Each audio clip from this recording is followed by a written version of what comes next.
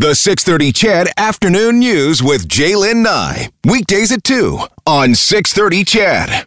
Because I'm happy, clap along if you feel like a room without a roof. Because I'm happy, clap along if you feel like happiness is the truth. Because All right, maybe a week early, what happiness but you know what? That's good news. clap along. I think everyone could use the advice, the warm tones of our next guest, Dr. Ganz Ferrance, this afternoon. Ganz, hi. Hey, Jaylen, how you doing? Good. Another episode of How Does That Make You Feel? A lot of people fired up out there this afternoon. Some nastiness on the text line. Some people questioning compassion and about whether we should have compassion for others. Who should get that compassion? It's been an interesting first hour of the show, Ganz. Yeah. Well, you know, I get it. I mean, a lot of people are just very, very frustrated with all the things we've been through with COVID, with the changes, with promises of things opening up and things not opening up, and you know, just been a very tough go. And then today's weather is not helping. Isn't that the truth? All right. Well, we're not talking about COVID though today with Dr. Ganz, so a bit of a break. But we are going to talk about something that can be pretty frustrating and pretty challenging as well. We're going to talk about finances and how to have those conversations with your partner. You know, it is tax season. Maybe some folks aren't working because of the situation that they've been in over the past year. Maybe some people have a bit of extra money because they're not traveling and they're being able to save things. But we know that disagreements about money, the number one cause of stress in relationships. It shows up in something like 70% of arguments. Most people don't know how to have or even start these conversations so they don't blow up in your face. Yeah, and it's a tough thing, and you know, not just for couples, but even like money is the number one cause of stress for individuals as well. You know what I mean? So it's one of those weird things that we need. Like, we need money, right? It's like air in our culture, but we have so much emotion that's connected to it, whether it's like having too much, which it's, you know, I'd like to experience what that's like, but I think a lot of people would, or more than likely, you know, money stresses around not having enough, and you know, the insecurity around, you know, jobs or money coming in and that sort of thing. And so it is a very, very important topic that we usually don't talk about. One of the things that you told the members of Chedville a very, very long time ago on this show was to never do anything when you're hurt, angry, lonesome, and tired. And so many of us do, and it gets us into big trouble or can cause, you know, major blow-ups. But boy, oh boy, try to remember that piece of advice all the time. And you're saying when you're talking about finances, it's as important as ever. It applies. Yeah, no, especially, right? Because if we're not in the right state, I mean, you know, let me back up for a second, because, you know, the bottom line is the better you feel, the better you do. And so if you're not feeling good, and you know, it doesn't have to be like a cold or something like that. It can be like you talked about, Jillian, just hungry, or, you know, you didn't get a good sleep that night, or, you know, it's been a while since you've eaten, or whatever, the game's on and you're distracted, right? You really want to give yourself the best chance of success in any conversation, or when you have any kind of major decision to make, or things to discuss, but especially around money, because it is so emotionally charged. You want to make sure that both yourself and your partner have your, like, emotional and physical states taken care of. Be well rested. Make sure you've had a good meal. Choose a time that is, you know, relatively calm, and you know, not when you're in a hurry, and not just before you go to bed. You know what I mean? That's very not great times to do these conversations. Yeah, and again, I mean, I think that message of hurt, angry, lonesome, tired is great for any important conversation, not just finances. I think it's important to remember as well that, you know, you're trying to be on the same team, and hopefully you're working towards the same kind of goal. That would be the hope. Yes, exactly. But, you know, at the bottom line, you're in this together. right?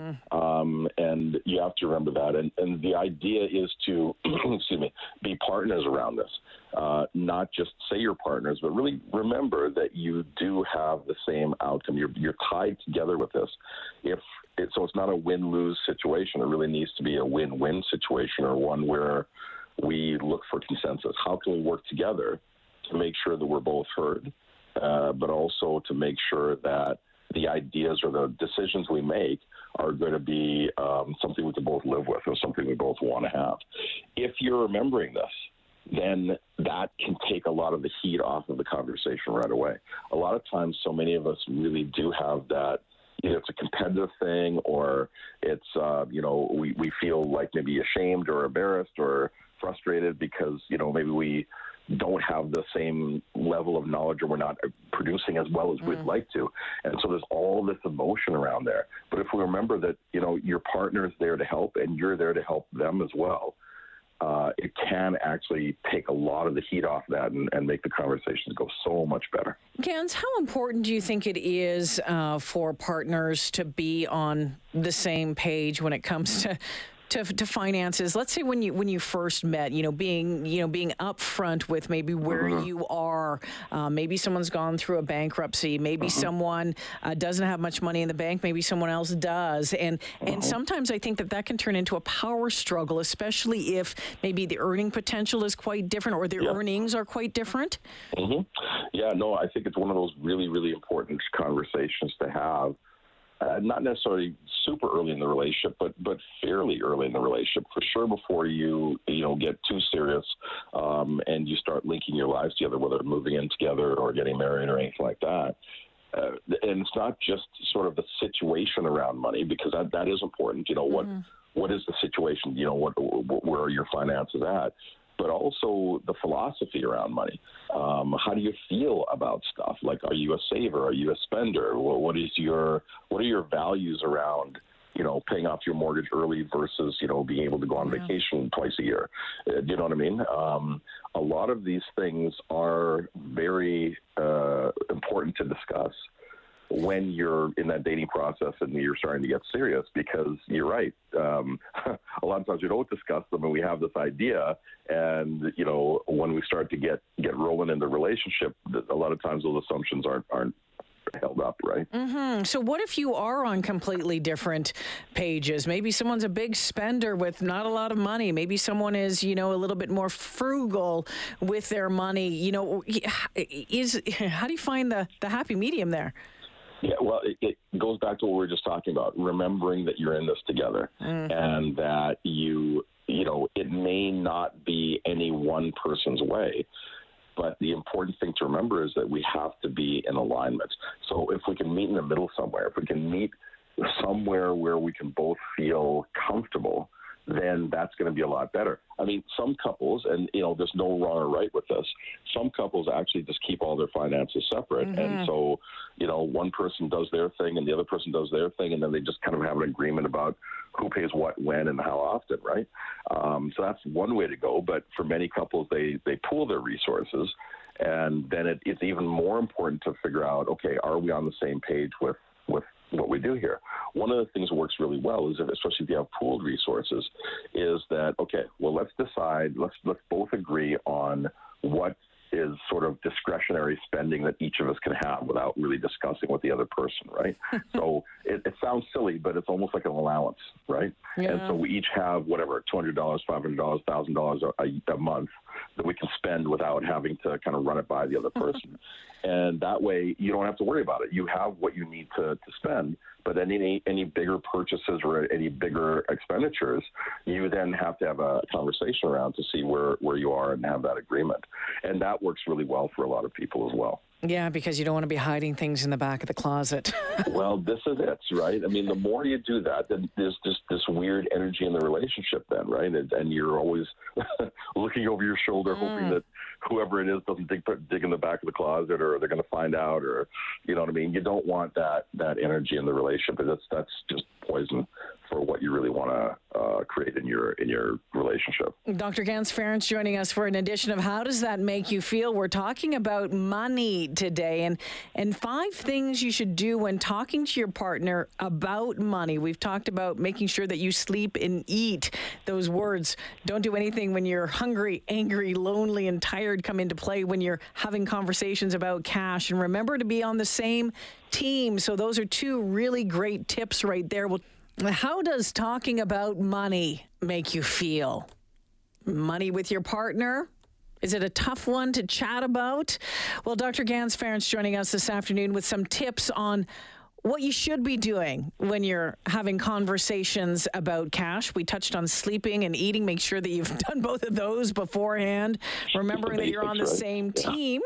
And this is interesting because I think a lot of folks just deal with issues as they come up. You know, all of a sudden, you know, you're having a nice meal or you're having a nice drink in front of the fireplace and boom, you're into some deep conversation that you weren't planning on. You suggest making appointments to talk about it. I do.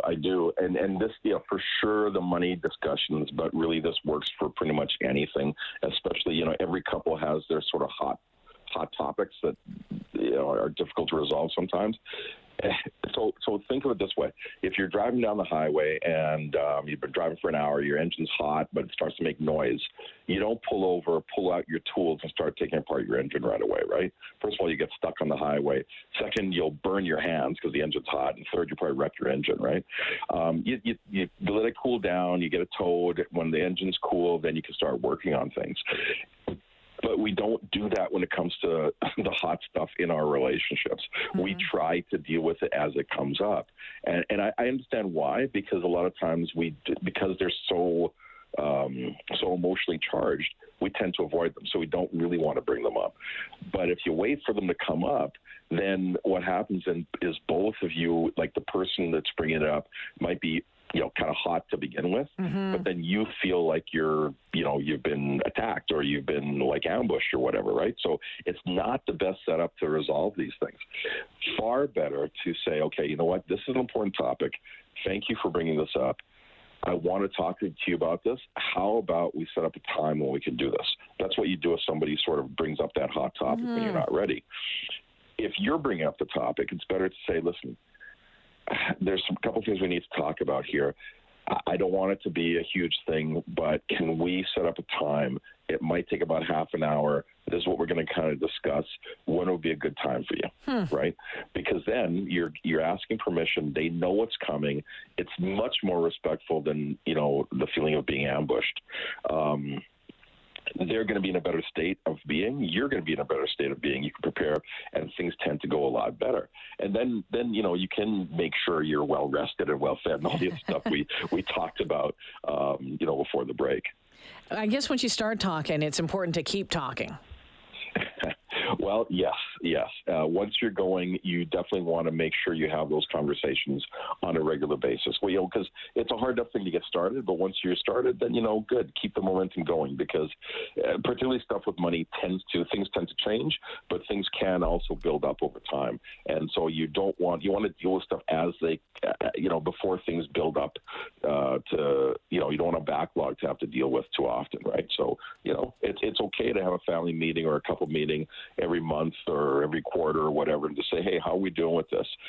Anything we need to know, any adjustments we need to make. And just by doing that, you deal with a lot of stuff before they become a big issue. Yeah, I think there's a lot of folks out there that just kind of let things slide. Other couples absolutely very focused on finances, have a really good plan, and then there's others like, oh, well, we'll figure it out when we get there, right? Like, yeah, right.